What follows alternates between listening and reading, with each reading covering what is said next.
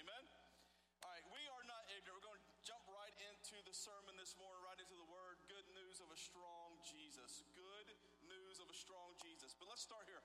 Hear me this morning before we even get into the text.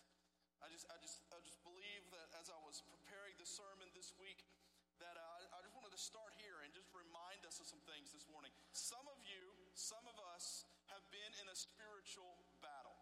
Some of you are in a spiritual battle. Some of you are currently right now fighting a spiritual battle. Some of us in this house this morning, we have been fighting against the enemy, against the devil, and even maybe this morning, maybe just to get to church today, you had to fight against the enemy. Hear me, church, today. Hear me. I don't care what anybody says. I don't care what any preacher says, no matter how popular that preacher may be. I don't care how many times he's been on TV, how many times he's spoken on the news. I don't care how big his church is or how many city blocks it takes up. Hear me this morning. We are in a spiritual battle, not against flesh and blood, but against principalities and powers. Amen? Against this present darkness, against rulers and authorities in heavenly spiritual places, against the domain of darkness, against hell and the forces of the demonic. And in Christ Jesus, we take up our spiritual weapons against these demonic forces.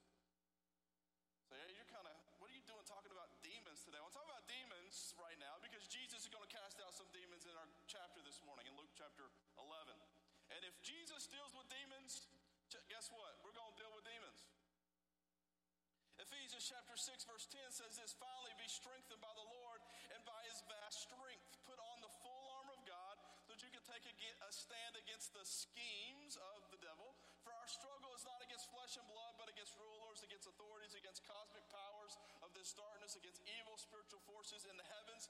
For this reason, take up the full armor of God so that you may be able to resist in that evil day, and having prepared everything to take your stand, stand therefore with truth, stand therefore with truth like a belt around your waist, righteousness like armor on your chest, and your feet sandaled with the readiness of the gospel of peace. In every situation, take up the shield of faith with which you can extinguish all the flaming arrows of the evil one. That tells me that the enemy is going to be shooting arrows. Take the helmet of salvation, the sword of the Spirit, which is the word of God. Pray at all times in the Spirit with every prayer and request.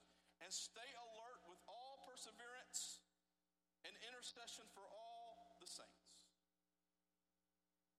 Listen, we would not be given weapons to fight if we were not in a battle. Anybody with me this morning? We would not be given instruction about our weapons and on our weapons if we were not intended to use these weapons.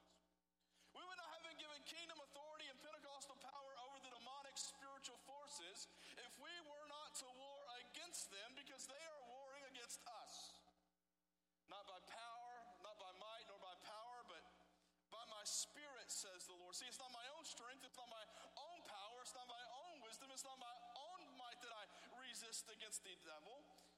It's by my Spirit, says the Lord. You and I, church, you and I will not rebuild what the enemy has broken in our own strength. And you and I will not tear down what the enemy has built up in our own strength. We need someone stronger than the enemy.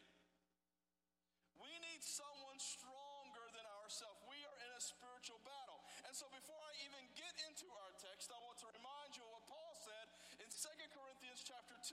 He says, anyone you forgive, I do too. For what I have forgiven, if I've forgiven anything, it's for your benefit in the presence of Christ, so that we may not be taken advantage of by Satan, for we are not ignorant of his schemes. We must recognize that the enemy has schemes and strategies against the people of God. The enemy has schemes and strategies. It's not just haphazard. The enemy has a plan to kill, to steal, and to destroy. But Jesus said, but I have come that you might have life and have it more abundantly. We need to recognize Satan's strategies and schemes. And think about the names of Satan in the Bible. He's called the destroyer or Abaddon. He's called the God of accuser, the great dragon, the adversary, the lawless one, the destroyer, the liar, murderer, deceiver, Belial, prince of power of the air, the devil, the ruler of this world, the enemy, Satan, the evil one, the serpent, the father of lies, the tempter. These are names attributed to the enemy in Scripture, and they reveal something about his character. And the thing they reveal most about his character is that he longs to see destruction for the people of God. And so he schemes and he plots and he plans. And I know I have mentioned this book before, but if you just download this book and just read the table of contents, you will be ready to do some spiritual battle. A book called Precious Remedies Against Satan's Devices. It talks about the ways that Satan is the tempter, and he is attacking and he is plotting and he is scheming against the people of God. The book was written by Thomas Brooks. He talks about the way the enemy attacks, whether it's through the ordinary demonic or extraordinary demonic. And I hope that I'm not freaking you out this morning. But we're just going to talk about what God talks about in the Bible. Sexual sin. Sexual sin. That is the way the enemy schemes against the people of God. What is sexual sin? Sexual sin is any sexual activity outside of God's created intent of one man and one woman for life in marriage. Another way the enemy attacks is through false religion or false teaching or false Jesuses. Bitterness, foolishness, drunkenness, idle gossip, busybodying, lies, idolatry. But then there's what the Puritan, he called extraordinary demonic. And when Satan would torment, or there would be physical injuries or false miracles we see happen in the book of Acts.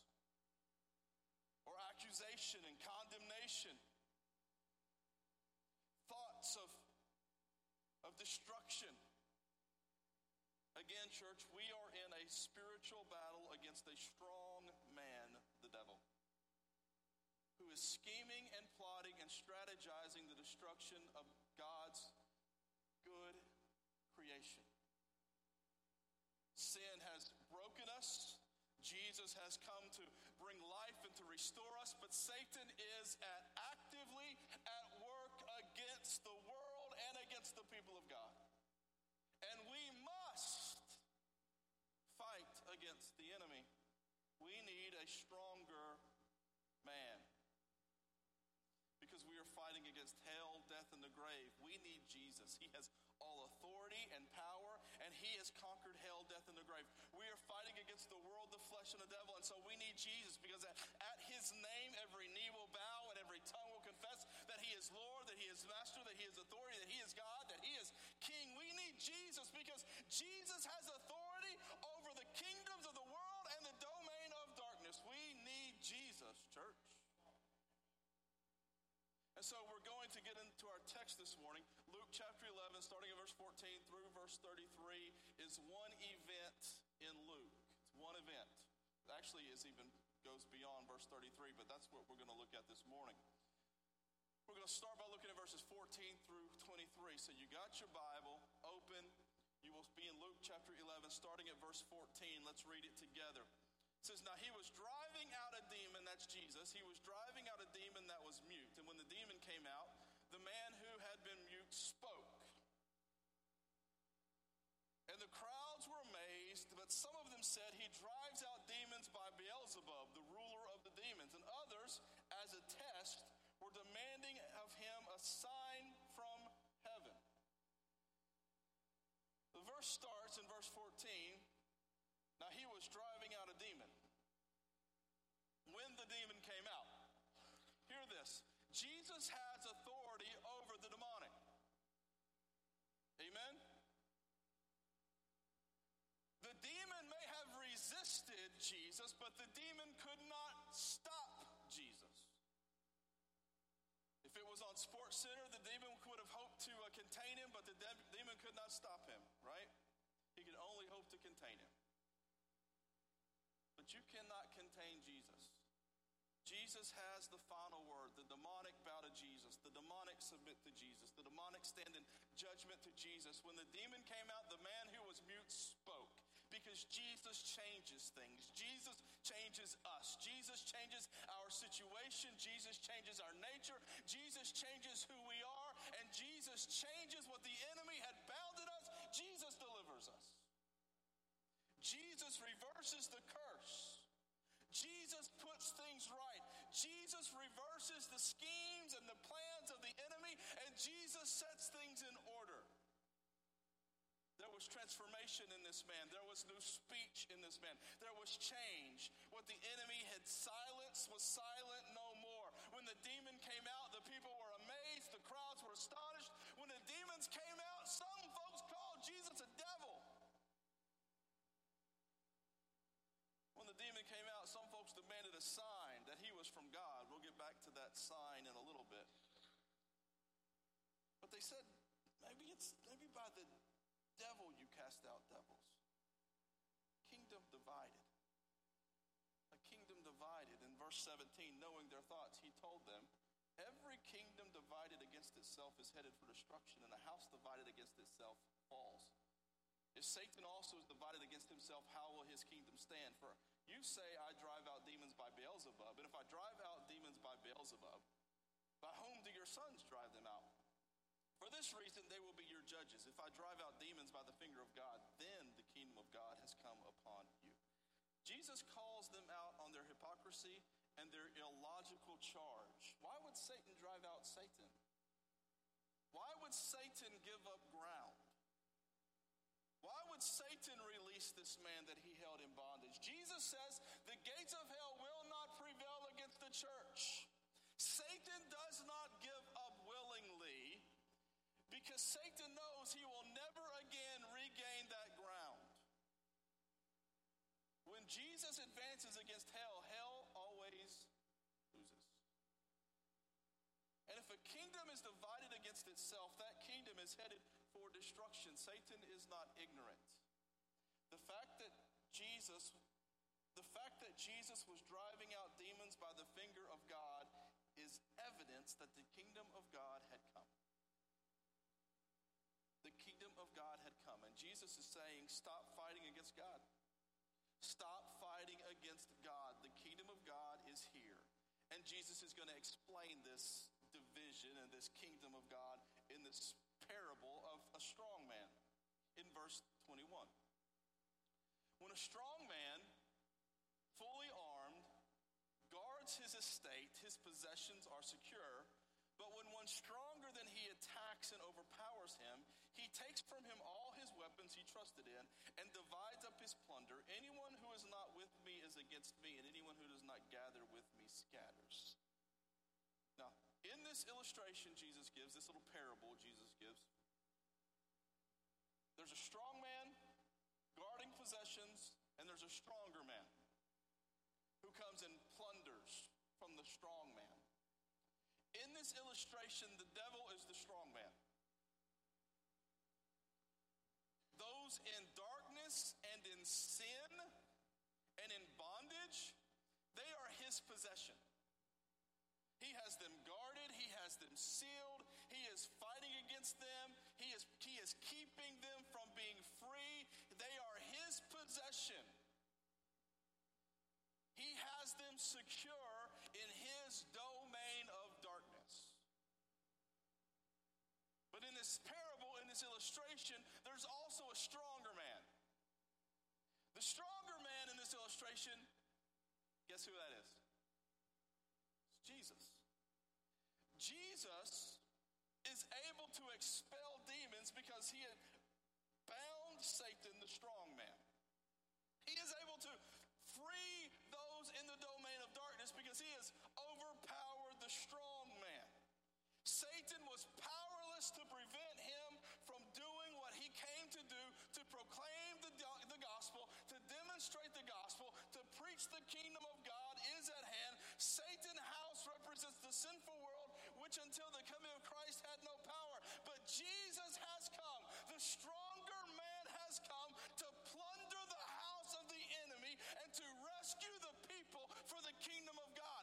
Jesus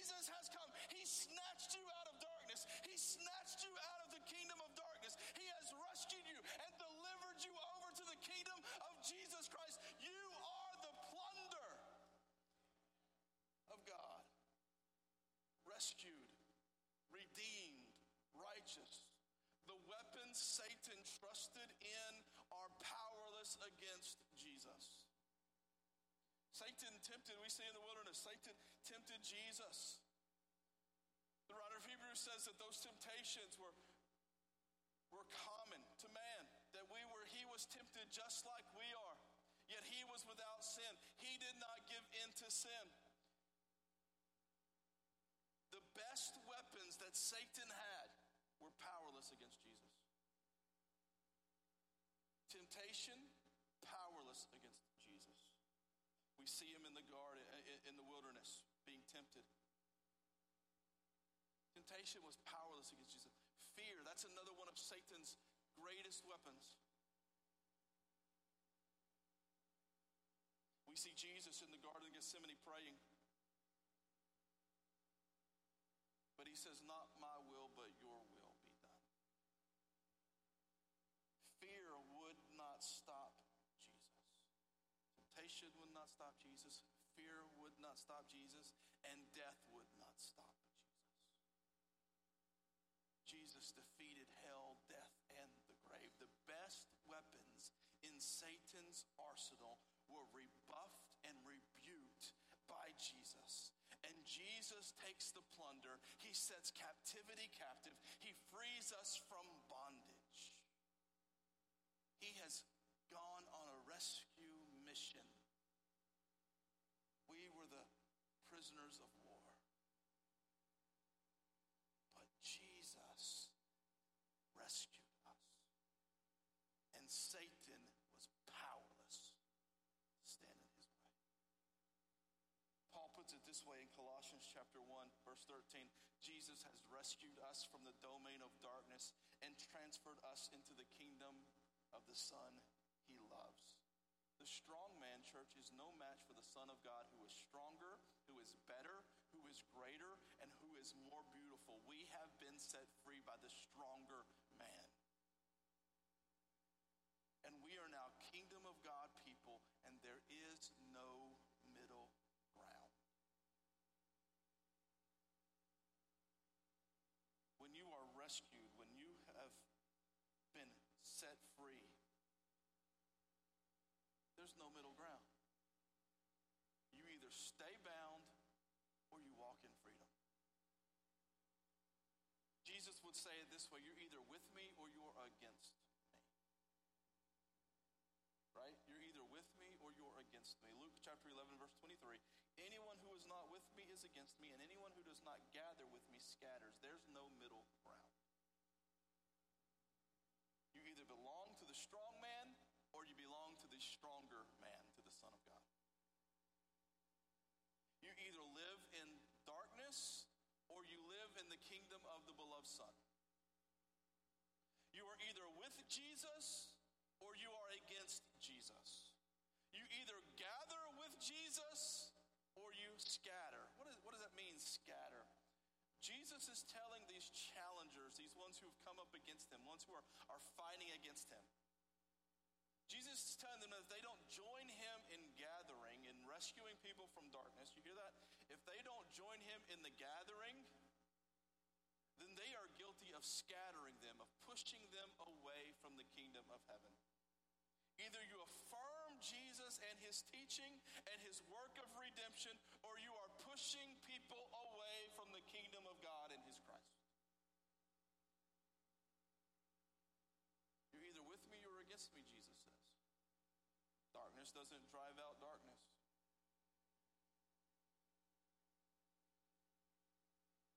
The stronger man requires us to choose. Jesus continues this thought about with me or against me, and he puts it this way. He talks about clean but empty. Clean but empty in Luke 11:24. When an unclean spirit comes out of a person, it roams through waterless places looking for rest. And not finding rest, he then says, I'll go back to my house that I came from. Returning, it finds the house swept and put in order. Then it goes and brings 7 other spirits more evil than itself, and they enter and settle down there. As a result, the person's last condition is worse than the first. I need you to hear this. I need you to zone in and tune in to this with me. Scripture says that Jesus came first to the Jew, to his own received him not. But as many as who received him, to them he gave the power to become the sons of God.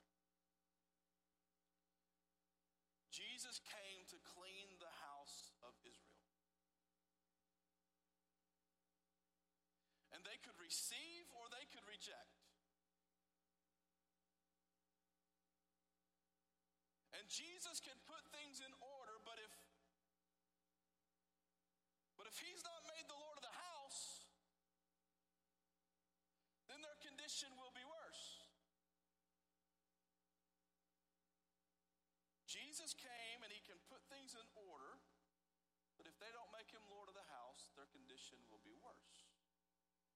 I'm reminded of Hebrews chapter 10, verse 23 through 30.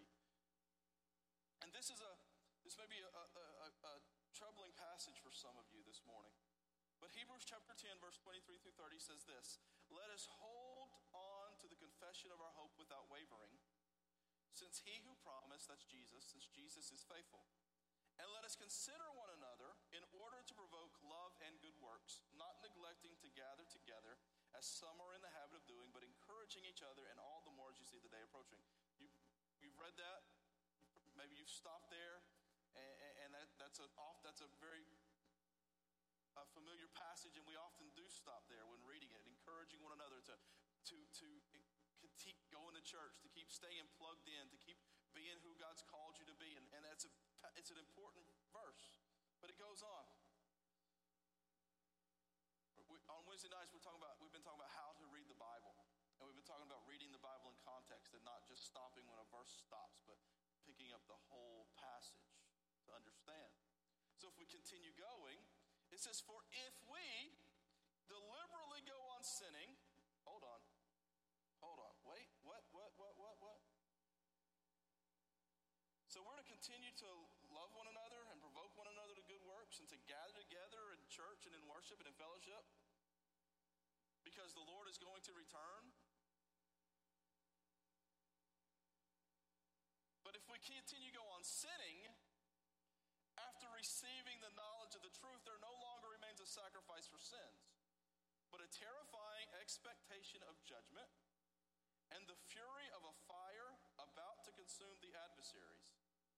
Anyone who disregarded the law of Moses died without mercy based on the testimony of 2 or 3 witnesses. How much worse punishment do you think one will deserve who has trampled on the Son of God, who has regarded as profane the blood of the covenant by which he was sanctified, and who has insulted the Spirit of grace? For we know that the one who has said, 'Vengeance belongs to me, I will repay,' and again, the Lord will judge his people."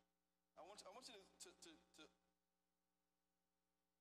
get the parallel here between Jesus in Luke chapter 11 and the writer of Hebrews chapter 10. Remember, the writer of Hebrews has the Hebrew people, the Jewish people in mind when he writes the book. They're his target audience. And so what the writer says is that if we continue in deliberate sin, if we do not confess when we sin, if we don't live in daily repentance, if we ignore the Spirit's conviction, we are in danger of judgment. We are either for Jesus or we are against Jesus. Now, I am not saying that if we sin after we confess Christ that we're hopeless. I'm not saying, I am saying that if we deliberately continue in sin, we are on dangerous ground.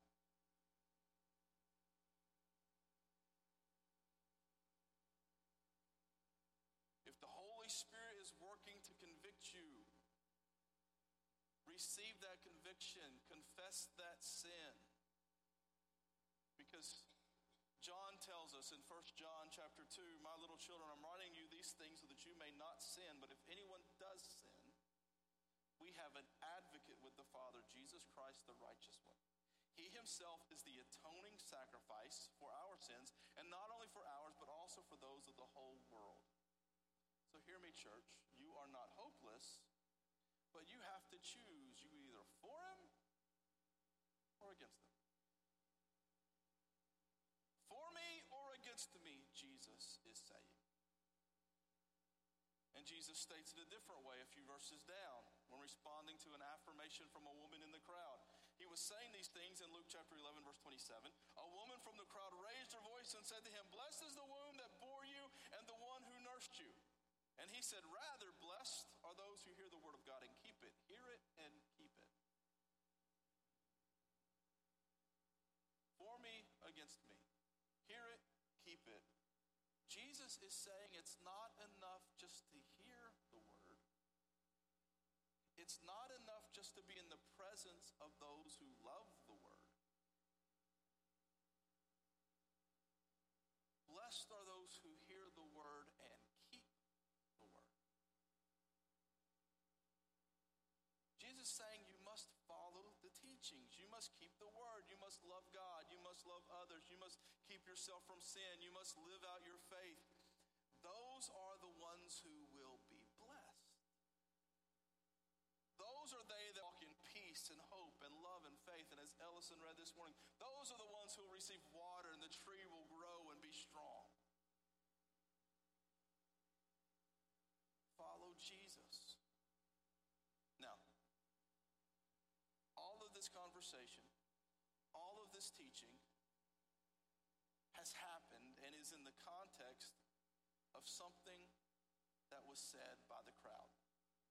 When the crowd said, "Give us a sign," Jesus is like, hold up.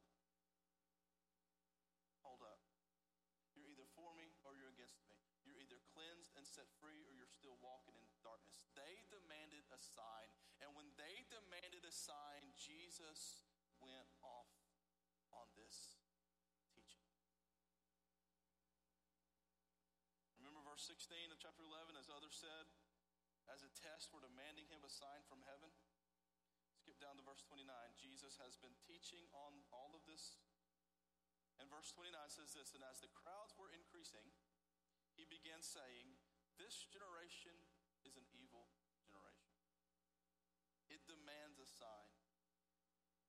But no sign will be given to it except the sign of Jonah. For just as Jonah became a sign to the people of Nineveh, so also the Son of Man will be to this generation. The queen of the south will rise up in judgment with the men of this generation and condemn them, because she came from the ends of the earth to hear the wisdom of Solomon. And look, something greater than Solomon is here. The men of Nineveh will stand up at judgment with this generation and condemn it, because they repented at Jonah's preaching. And look, something greater than Jonah is here.' So they demanded a sign." Verse 16.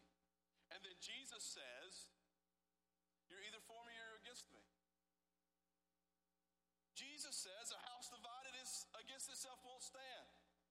Jesus says, "I'm the stronger man who plunders the property of the devil. Here's your sign," Jesus is saying. "I am your sign. That I defeat the enemy is your sign. That I cast out demons is your sign. That I will defeat the grave and conquer hell is your sign. I am your sign." There's no greater sign needed. As Jonah was in the fish for 3 days before he preached deliverance to the people of Nineveh, I will be in the belly of the earth for 3 days and deliver those who are enslaved in sin. I will plunder the enemy. That's your sign. As Nineveh had to repent, you will have to repent. That is your sign. Death and resurrection, that is your sign. That the tomb is empty, that is your sign. It's our sign of hope. It's our sign of freedom. It's our sign of faith. It's our sign of trustworthiness. Jesus is our sign that there is hope and there is freedom and there is victory over darkness in Christ Jesus. Jesus is all the sign we need to know that we can have confidence in our Savior. Listen. He talks about the Queen of the South traveling a long distance to hear the wisdom of Solomon. And says that unless you repent, unless you listen to me, unless you listen to my words and my wisdom, that Queen of the South, she's going to stand in judgment over you, because you're not listening to my words. She knows what wisdom is. She knows that I speak wisdom. And if you don't repent, if you don't listen to my voice, she's going to stand in judgment over you. The people of Nineveh will stand in judgment over you. those who reject Jesus will be stand in judgment because Jesus is greater than Jonah. Hear me, church. Those who are against Jesus will ultimately bow their knee to him. Philippians, right? Chapter 2. Every knee will bow, every tongue will confess that Jesus Christ is Lord to the glory of God the Father. Satan is powerless to hold on to those who have been delivered by Jesus. There is a stronger man, the Son of God. Jesus the Christ is stronger, better, and more able to deliver you from the strong man that has held you, that has bound you, that has kept you from walking in grace and freedom and love and life. Jesus is the stronger man that has purpose and life for you. And if you need a sign, the sign is the empty tomb. There's no greater sign of the power of Jesus over the strong man than an empty grave. No matter what you're facing, no matter what the schemes of the enemy are, no matter what sin is holding you bound and captive today, there is a stronger man. His name is Jesus. Look at the empty tomb. Death, hell, and the grave could not hold him. There is hope for you. There is a stronger man. There is a stronger man. And his name is Jesus. And then the choice then is, will you serve him? Or will you stay bound?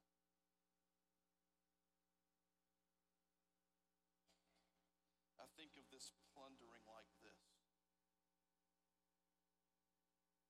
I see, and picture with me a prison.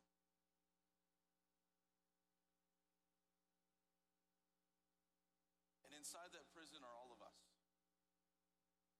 We are all imprisoned in darkness and in sin and in fear and in bondage. We are all imprisoned. The strong man is guarding.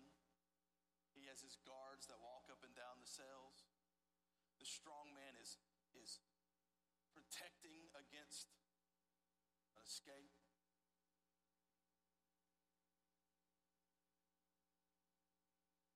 But there's a stronger man who comes. And we read it in 1 John a moment ago, that Jesus isn't just the propitiation or the atonement of our sin, but also the sin of the whole world. And so this death of Jesus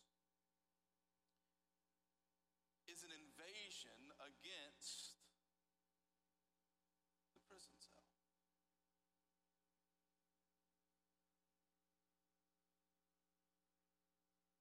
And this stronger man, because of his death, he has unlocked every cell.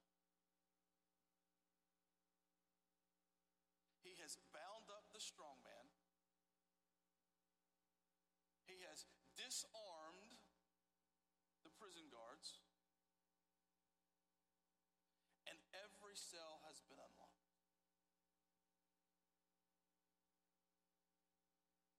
And Jesus says, you're either for me or you're against me.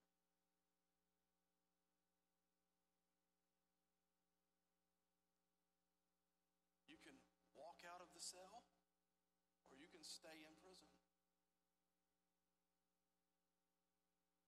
But the prison warden has been bound and every guard has been disarmed. Why would you stay in the darkness when the cell has been unlocked and there is life and light for you? There is freedom for you. And there is nothing that Satan can do to stop you from walking out of your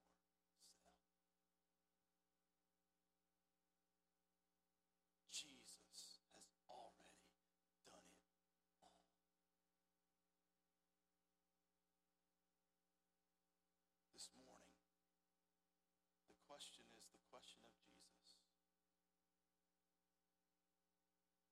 Will you gather with me or will you scatter? Are you for me or are you against me? Are you going to walk out of that cell or are you going to stay in darkness? And what Jesus does is when you open that cell, you are transferred from a domain of darkness to the kingdom of his beloved Son. You are seen as a child of God, adopted in the family. You have an advocate, not an adversary. You have one that fights against the enemy for you, not one who fights to keep you in bondage.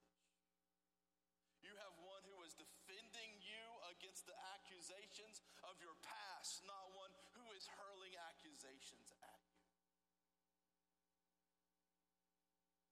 You are transferred. You are changed. You are a new creation in Christ Jesus. You are no longer the guilty. You are the innocent in Christ. You are free. And you are made new.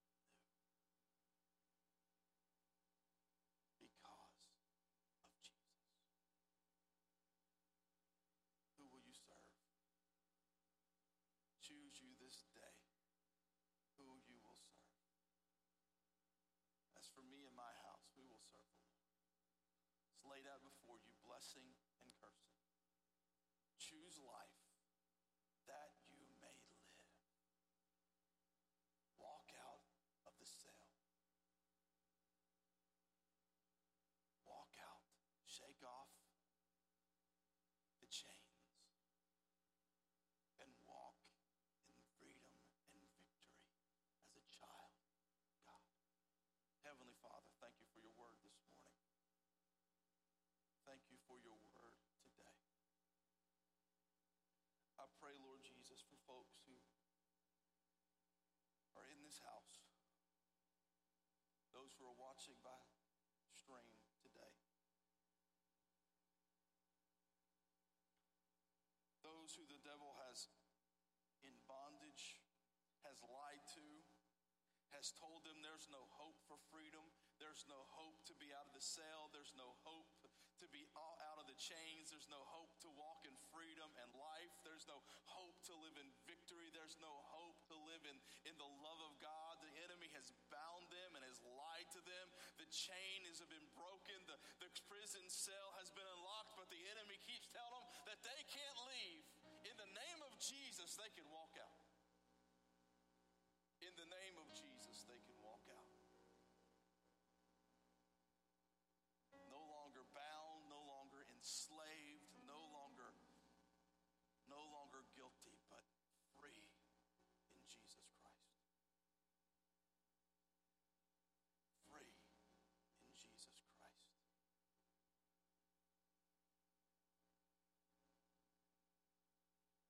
Your heads bowed, your eyes closed this morning.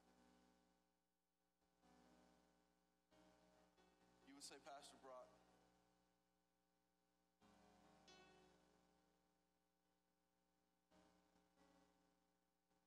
I've been living in this cell for too long.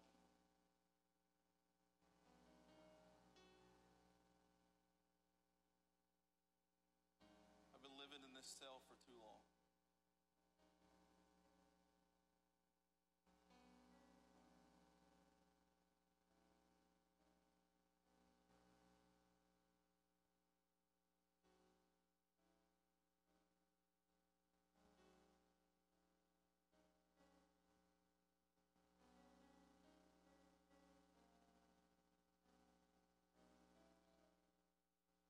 I want the joy of my salvation.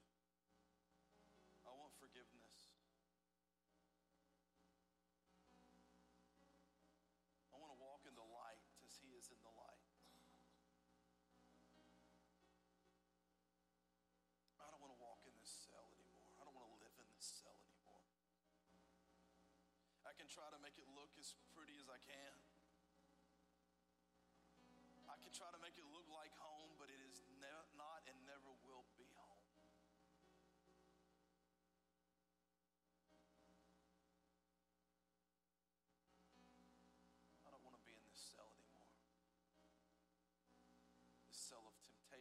cell of fear, this cell of sin, this cell of death.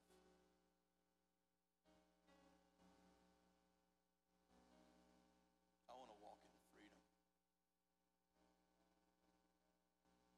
I just sense the Spirit of God doing something in this room right now. Speaking to some hearts, some lives, to some people. Heads are bowed, eyes are closed, and you would say, Pastor Brock, I don't want to live in this cell anymore. I want to live in the freedom, in the hope, and in the peace that God has for me. If that's you this morning, would you just lift your hand up right where you're at? Amen. Amen. I don't want to be in this cell anymore.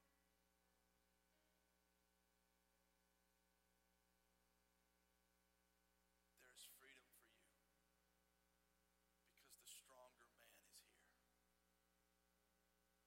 The stronger man is here. Jesus is here.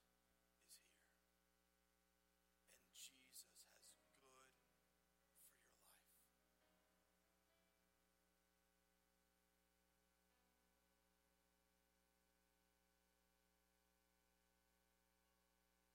Yes, Lord.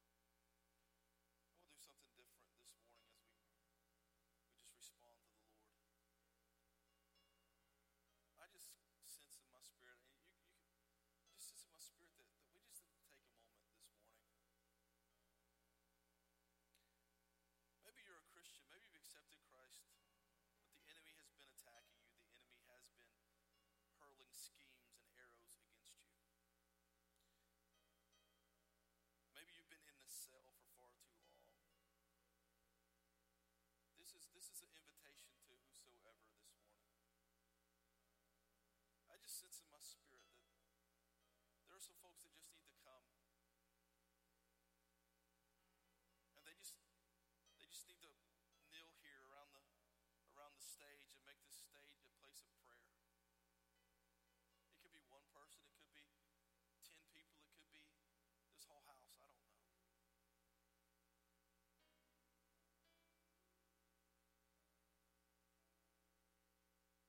But I think for many of us this morning, a step forward is going to be a step out of a cell.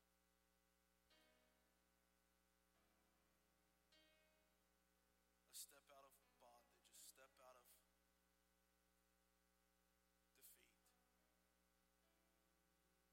And we're just going to close and take a moment this morning with this invitation. If you just need to come and talk to Jesus for a few moments, you just need to step out of the cell. You just need to step to